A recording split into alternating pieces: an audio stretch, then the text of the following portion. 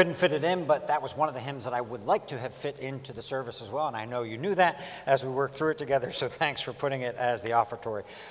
If you have got your Bibles with you this morning, I invite you to open up with me to 1 Corinthians 12 this morning. If you would like to use the blue Bibles in front of you, page 959, or our passage for the sermon is also found in your bulletin.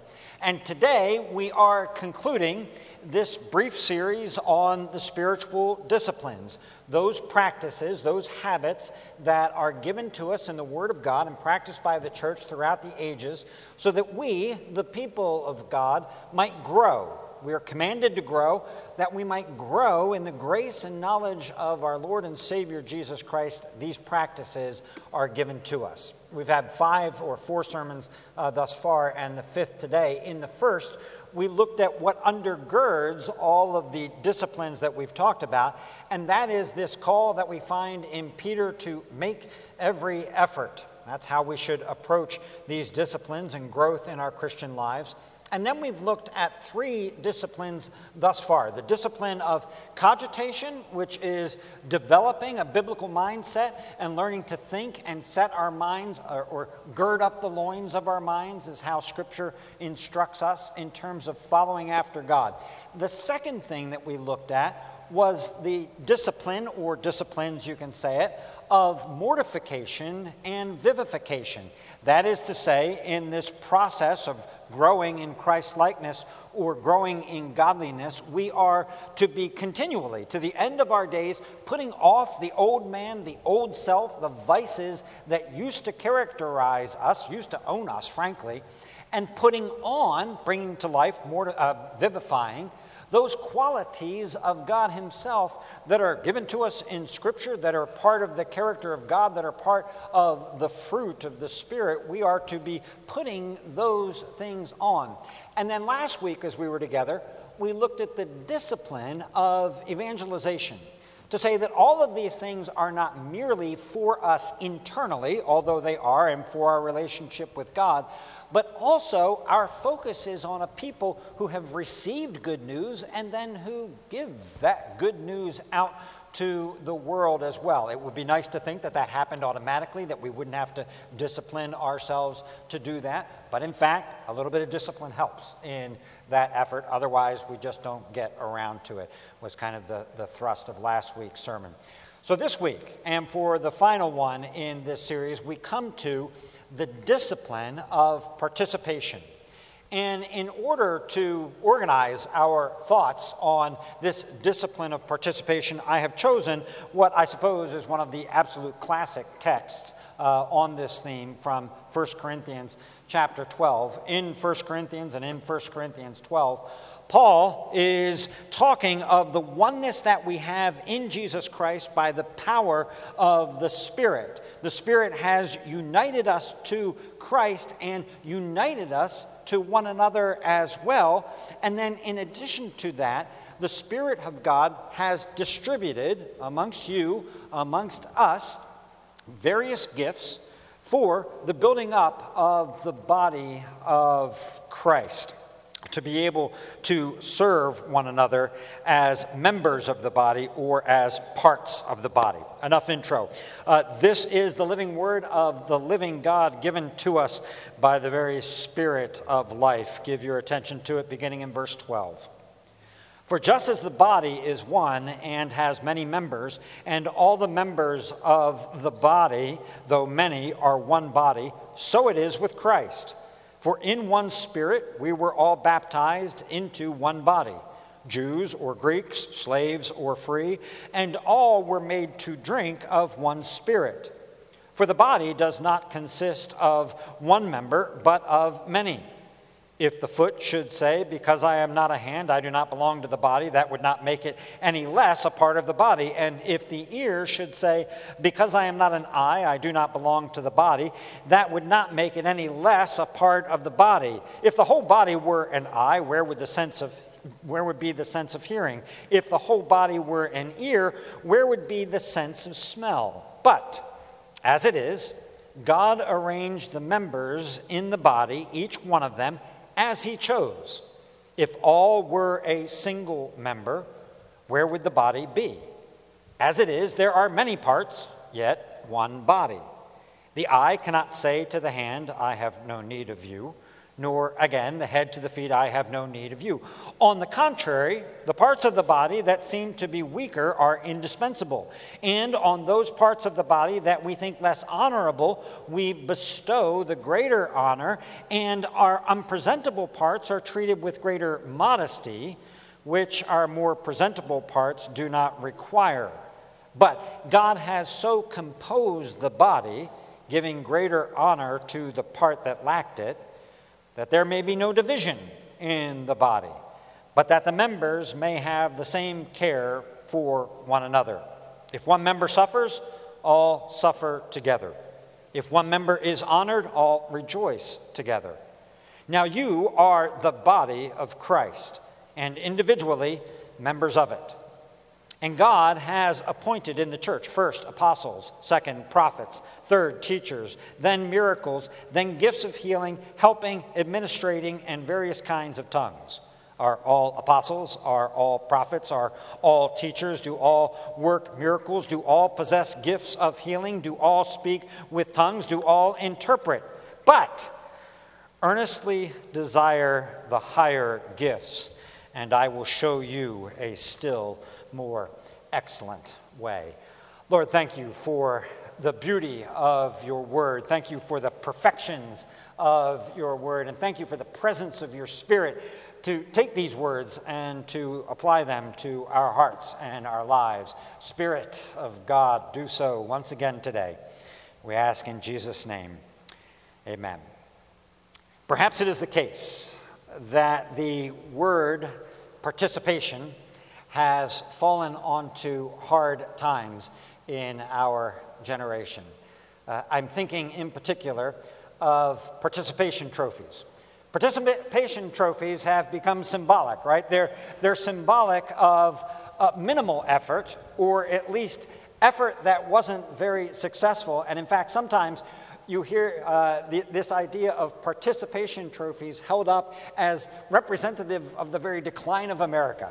The fact that there is such a thing as a participation trophy is held up as that which is pulling down our nation from striving or from making every effort on an individual basis. But that notwithstanding, if you will allow me one sermon to try to rehabilitate this word, or at least rehabilitate it for at least the sake of this sermon, and then you may substitute whatever word you think is a better word for it in your own lives as we conceive of that, then I think it will help us. Here you go. Here's your theme. We are parts of the body of Christ, and as such, we are called to participation. Last week, I gave the sermon in as short a form as I could, and I've already now said it in the introduction. The idea was, we have received good news, we should share good news. This week, this is your total theme of the sermon. We are parts of the body of Christ, and as such, we are called to participation.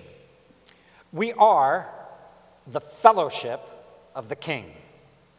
The fellowship of the King. On the front of your bulletin this morning, I put another classic verse, Acts 2:42, that description we find there of the early church.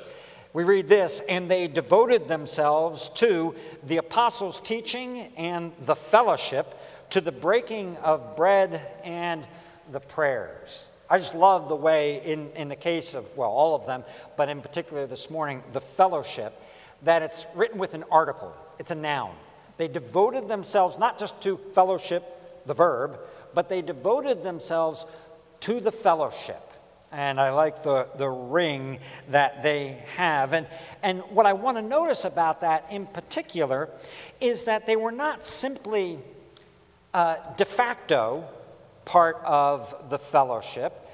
They were not statically part of the fellowship, but instead they were devotedly part of the fellowship. They devoted themselves to the fellowship. And if you take that word apart, this idea of devoting themselves, they're steadfastly committed to the fellowship. They're perseveringly committed to the fellowship. And in other words, being a part of the fellowship begat the discipline of participation. And this discipline involves decisions to be part of it, and then more decisions and commitment and more commitment, willingness, and then acting on your willingness to do something. It takes energy, it takes time. In other words, it takes devotion to be part and participating in the fellowship. A few years ago, just recently, within probably the past 2 or 3 years, Sinclair Ferguson wrote a wonderful little book called Devoted to God's Church. I'd love to figure out a way for somehow to work through that, and maybe we will in the next year or so. But in any case, Devoted to God's Church, and obviously the devotion idea is picked up right here from this Acts 2:42 passage.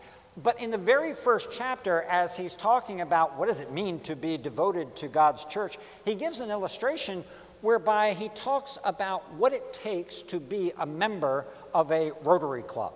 Okay, now I've never been a member of a Rotary Club, so this is just taking Ferguson's word for it. But at the end of the chapter, he has actually printed there the rules for attendance with respect to being a member of the Rotary Club. And it's like 3 or 4 pages of rules with respect to attendance. And the point that he's making is simply this. If people are that devoted to the Rotary Club, whatever it is that Rotary Clubs do, how much more should we be devoted to the church of the living God? It's a wonderful little book if you have time to read it. If you were a member of the Fellowship of the Ring, then you were expected to know your role.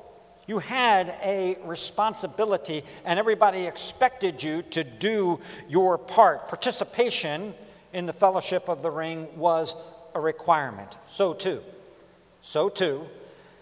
the Fellowship of the King. Now let's begin then today in looking at 1 Corinthians 12 here with the most profound truth that is at the core of all that Paul is saying here, and we'll work our way out from there. But it's found in verse 27. Now you are the body of Christ and individually members of it. Now you are the body of Christ and individually members of it. The men of the church have been on Saturday mornings once a month studying C.S. Lewis's collection of essays called The Weight of Glory, and one of the essays contained in that book is called Membership. And here's what Lewis writes in that. I will quote from it later as well. He writes, "The Christian is called not to individualism, but to membership in the mystical body." And then having written that statement, having made that statement, Lewis goes on to lament what he sees as the way that the word membership has kind of become emptied, at least of its force and of its power. And the idea that he presents is that when we think of the term membership, we think of it in a very low way. We tend to think of it as a collection of things that are very similar who are interested in the same thing. So the members of a class are people who have the same class, have the same teacher, and all are probably roughly close to the same age as one another. Whereas the biblical understanding of membership is, in fact, quite organic. And I'm using the word organic here very deliberately because, as I trust is clear in what we've just read here in 1 Corinthians 12, when you're talking about a member, Paul's not talking about something abstract. He is talking about a body part. He's talking about an organ, a particular part of our body. That is what a member actually is. And as a body part, it is different than other body parts or organ, and yet it is essentially linked to the other organs or the other parts. That's the point of Paul's analogy here. Every part is not an eye or an ear, but every part is fundamentally and essentially part of the whole because they are part of Christ himself. So there's no excess in that. There's nobody that's not needed as a part of the body of Christ. We are brought into the body of Christ and made organically a part of that body. I'm going to flip over. I'm going to read 1 Corinthians 10:16, 2 chapters before where we are, where Paul gets at this idea very appropriately, thinking about the Lord's Supper. So this is verse 16 of chapter 10. The cup of blessing that we bless, is it not a participation in the blood of Christ? The bread that we break, is it not a participation in the body of Christ? The Spirit of God has brought us into participation. And that's obviously just a translation of a word there.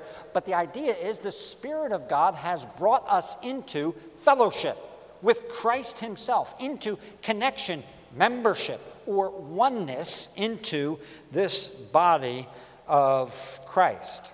Now, the implications of having said that we are one with Christ, that Christ is in us and we are in Christ, they're staggering, right? You could say that all of the benefits, all of the blessings that we have in our life flow out of that idea. But as today we're looking at this idea of the discipline of participation, let me just try to extract only one thing out of that.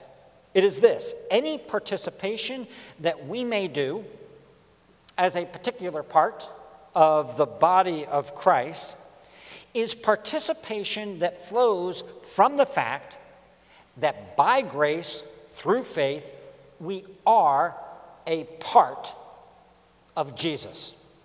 We are a part of Jesus himself. Say it a different way. We don't participate in order to earn some kind of partnership share. Or think of it in a law office, at least analogy that all of us are familiar with. TV shows, Tom, I don't know if this is true or not, but anyway, the idea that lawyers work really hard for years and years and years in an effort to become a partner in the law firm. They're striving towards, tirelessly getting into this partner level of things. Instead, we participate because we are partakers, because we are partners, because we are part of Jesus Christ.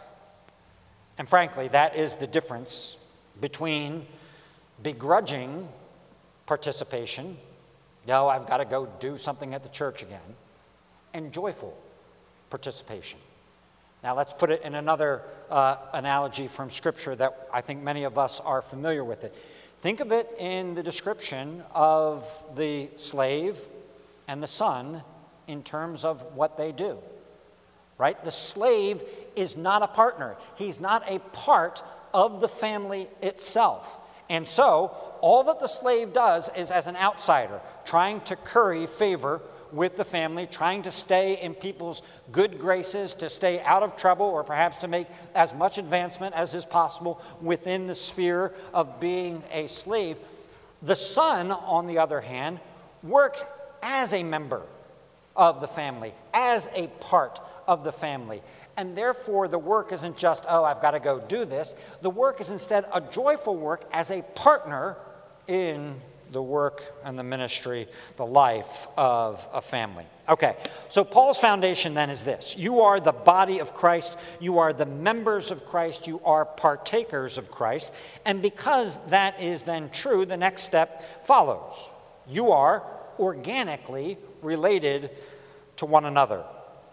The parts are not all the same parts, of course, but they are connected parts. You are, therefore, partners with one another. There is a oneness that exists between the individual members of the body of Christ. Now, I'm not going to go through the entire passage again to show you how much the emphasis is there on oneness, but for the sake of it, let me just read again verses 12 and 13 of this, and you can consider it. For just as the body is one and has many members, and all the members of the body, though many, are one body, so it is with Christ. For in one Spirit we were all baptized into one body. Jews or Greeks, slaves or free, and all were made to drink of one Spirit. There's a oneness that exists between us. Because we are one with Christ, then there is a oneness that exists between us as the members of Christ. Going back to chapter 10, the verse after 16 that I quoted earlier says this: because there is one bread, we who are many are one body, for we all partake of the one bread. Oneness. Let me contrast here this biblical idea of oneness, this biblical idea of organically part of one another and membership. Let me contrast it with two credit card commercials, okay? Two credit card commercials. One is a current credit card commercial. The other one is an older card commercial. So there is a credit card commercial that's out these days where one of the credit cards is saying that for every purchase that you make with their credit card, they will give 1 cent of that purchase up to a capped amount for fighting a particular disease, for fighting cancer, as it turns out. Which, on the surface of it, okay, it's good when corporations give to various things. You can question the motives of this and all sorts of things. But on the surface of it, we'll say, all right, that's fine. You want to make a gift to this? That's a good thing to do. You've got the money. Go ahead and make the gift to cancer research. Here's the closing line, though, of the commercial. As individuals, we are powerful, but never as powerful as when we come together. As individuals, we are powerful, but never as powerful as when we come together. There is so much wrong with that sentence that I hardly know where to begin, but hold on to it for just a moment, and just to quickly put another commercial, another card in your mind, at least for those of you who are older. Put in your mind this tagline: membership has its privileges. Got it? If you're over, 45, you've got that one right away. Membership has its privileges. The illusion in both of these things is similar. They want you to think that you are a part of something significant, that you are connected to others, that you are coming together in some kind of meaningful, satisfying mission that you've got together to commonly use this card. In fact, in the current commercial, there's one scene in the commercial where everybody in the restaurant at the same time whips out their card and holds it up to show that they're doing these things together. Now, I've never seen that happen. I have no idea what kind of credit cards you have or don't have, but that's the illusion that's created. The illusion is we're all in this together. See, we've all got our cards here, and we're all therefore giving a penny because we're going to pay at this particular restaurant for this food with this card. It's an illusion. It's an illusion of oneness. There's no participation there.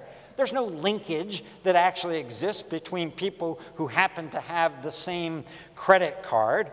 There's no membership, or if there is, it's such a low bar as to be practically meaningless in terms of anything that is significant. But that's not the biblical idea of membership. I put this verse on the front. Take a look again at the front of your bulletins, and it goes along with the hymns that we've been singing already today. But this verse from Hebrews chapter 12, the writer of Hebrews is trying to impress upon us that which we've come into fellowship with.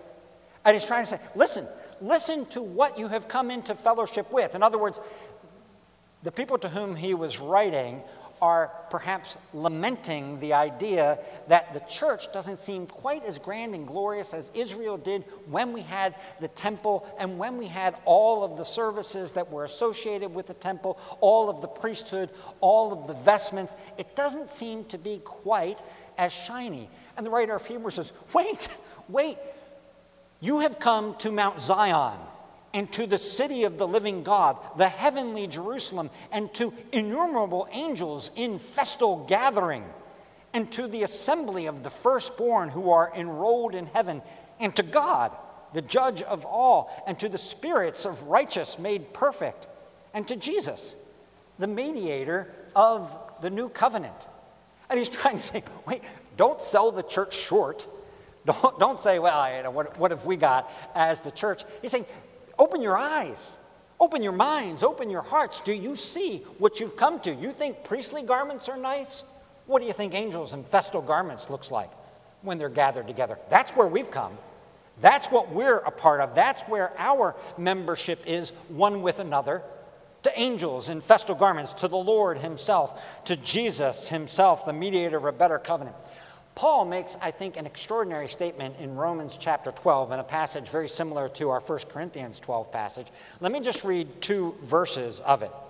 He writes this, "For as in one body we have many members, and the members do not all have the same function, so we, though many, are one body in Christ, and individually members of, not it, individually members of one another." Right? He could have easily gone there, we're individually members of the body of Christ. That's essentially the point that he makes in Corinthians. But here, it's we're individually members of one another. We have a one anotherness in our own body life. Lewis opens up the essay that I referenced earlier by saying this: "No Christian, and indeed no historian, could accept the epigram which defines religion as what a man does with his solitude. It was one of the Wesleys, I think, who said that the New Testament knows nothing of solitary religion. We are forbidden to neglect the assembling of ourselves together. Christianity is already institutional that is organized, gathered together, structured. In its earliest documents, the church is the bride of Christ. We are members of one another." He's quoting there, obviously, that passage from Romans chapter 12. We are members of one another. As much as we might drive one another crazy at times, as much as we might frustrate one another at times over the years, and even more seriously, as much as we might offend one another, we are members of one another. We're members of the body of Christ. We're members of Christ himself, and we are members of each other by way of covenant. We are together forged. We are together welded. And it's always better when we're together. Luther said it this way. I'm going to quote something here. I was preparing for this sermon. I had a note next to this quote that I used it in 2016. So it's been 7 years on using this Luther quote. I can use it again. Luther wrote this: "At home in my own house, there's no warmth or vigor in me. But in the church, when the multitude is gathered together, a fire is kindled in my heart, and it breaks its way through," said the pastor who is going on a sabbatical. And we'll miss you, so pray for me, because I think that's actually true, and it's true for me too. If then we are parts, organic body parts of the body of Christ, if then we are parts of one another, partaking of one loaf, baptized into one body, then we should participate. We should engage in the discipline of participation. Each part should do its part, or as the ESV at least translates it in Ephesians chapter 4, each part should do its share. That's the way we are to work. Paul's message in 1 Corinthians 12 is wonderfully clear, right? Everybody is a part. Everybody has a part. We are not all the same part, but we are connected parts, and we need all of the parts to participate unto the building up of this body in love. Every part. Now, like the other disciplines in this series, frankly, like any discipline, it's one thing to say that. It's one thing to say it. It's another thing to actually live that. Implementing, though, that reality and that vision takes discipline, it takes exercise, it takes training, it takes endurance, it takes devotion and instruction and development to do it. Paul is writing these things to the Corinthians because despite the clarity of what we've just said and of what he declared to them, they were getting it mixed up. They were getting the idea of participation mixed up. And they were looking at themselves with respect to participation rather than to one another. How about us? How about you? How is your participation? How is your level of participation? How is your participation in this body, given the fact that we are members one of another? This isn't theoretical. Paul isn't just talking here about this is how life is in the invisible church. This is how life is in the visible church. It's to visible local churches that these gifts are entrusted for our ministry, for our building up of this particular body of Christ. Woody Allen gave this now famous quote, 80% of life, or 90%, depending on how you look it up, 80% of life is just showing up. Just showing up. My coffee shop friends got that as the summary of this week's sermon. What's this week's sermon about? Just showing up. Just show up was the sermon. That's a start, and it's a big start. This church, we're not a church with a bunch of endless programs so that if you were to participate in everything that the church did, you would somehow be exhausted and have no time for living your life and doing regular things and a mission with other people. We're not that. We're limited. So participate. Participate in prayer when we come together to pray, but don't come the 5th of July. Don't come then. Participate in worship. Participate in worship morning and evening. Come together with the people of God. Come back to potluck and eat with us. Come to Sunday school, but not for a couple of months. The writer of Hebrews, of course, and you know this, warns against neglecting meeting together as some are in the habit of doing. So here's the reality. Here's what he's saying. You can habituate yourself out of participation, right? You start not coming to something for a while, and it will be a habit. And that's just the pattern that you will be in. The good news is you can flip that on its head. If you can habituate yourself out of participation, you can habituate yourself into participation in the life of the church as well and get used to that and have that be the thing that is formative in you. I assure you, the simple fact of your presence will be a blessing to you, and it will surely be a blessing to those who are around you as well. Just showing up, just your presence. So being there is step one.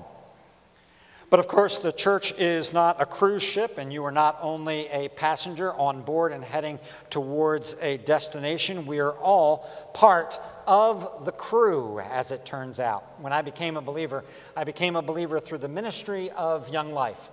And that first summer that I was a camper at a particular Young Life camp, I was just a participant, i.e. just a camper. I just went. The next summer that I was there, I was asked to be on work crew in Young Life terms. And at work crew, you did various things, including memorizing your testimony, which I talked about last week so that you can share the gospel with others. Memorizing some verses so that you'd be able to talk to other people who were coming to camp. And so I went and I served on work crew there. And I had an opportunity publicly a couple of times to share my testimony with people, and then I just worked in the kitchen and did whatever I could. The year after that, Lauren and I led songs in our Young Life Club as seniors in high school. Now, I didn't have any idea then that I was called to missions or called to the pastorate at all. But God had me participating, preparing, and developing. Today, we said thank you to the Sunday school teachers, to those who have given of their time and their talents and their resources and the mind of Christ seeking to communicate the Word of God to the children of our church, seeking to communicate not only the Word of God, but the love of God in the way that they care for the children of the church. They are participating. They have gifts, for example, that I don't have. All due respect to children. They have gifts that I don't have. I couldn't do the things that they do, and yet they do it. And that's how the body of Christ functions. And we're saying goodbye to Chip and Maria today. They're participants in the ministry. Chip has led our missions committee for years now. Maria has served as the nursery committee chair coordinator. How many of you have had hospitality at Chip and Maria's house? Don't raise your hands. They're participants in the ministry of the church. They exercise the discipline of participation. We said goodbye finally to Jenny last week, who said, hey, I love doing crafts. I'm going to just invite people from the church over to my place to have a craft night. At the Arts and Crafts Show, there were people who came and they brought their arts and their crafts both to sell and to show in front of the church. There were others who made cookies to distribute and give out to people who were walking by. And then there were some who just came and were just there, and some who came and gave the cookies and the water to the people who came by. They participated.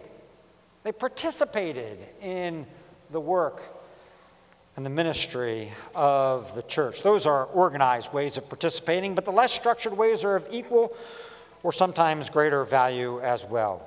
You can participate through prayer for others, through friendships in the church, through encouragement, through serving people who have needs in the church, through our giving, through meeting and greeting visitors who come into the church and showing hospitality. That's the vision.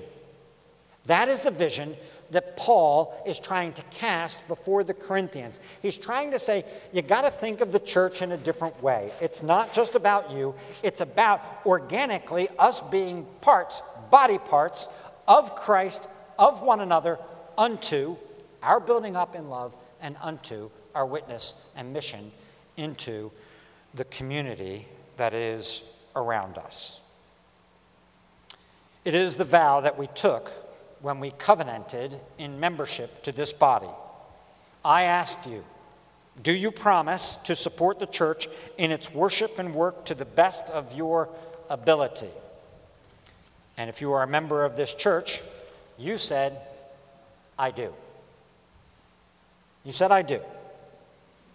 I submit to you, and more than I submitting to you, the Word of God submits to you, that engagement in the discipline of participation will be blessed by God Almighty unto our growth, individually and collectively, in the grace and knowledge of our Lord and Savior Jesus Christ, and unto the building up, not just theoretically, but this very portion of Christ's body, of Christ's church. And at the end, when you stand before the Lord, the participation reward that you will get is well done, good and faithful servant. Let's pray. Lord, we thank you for this body. We thank you for this church. Thank you for the countless ways that the people of this church have served over the years. And as you instructed to the Thessalonian church, we pray that we would excel still more. That we would give and give again in our lives. That we would serve and serve again. And love again. For the Son of Man came not to be served, but to serve, and to give his life as a ransom for many. Lord, help us. Speak to each one of us. Show us a place.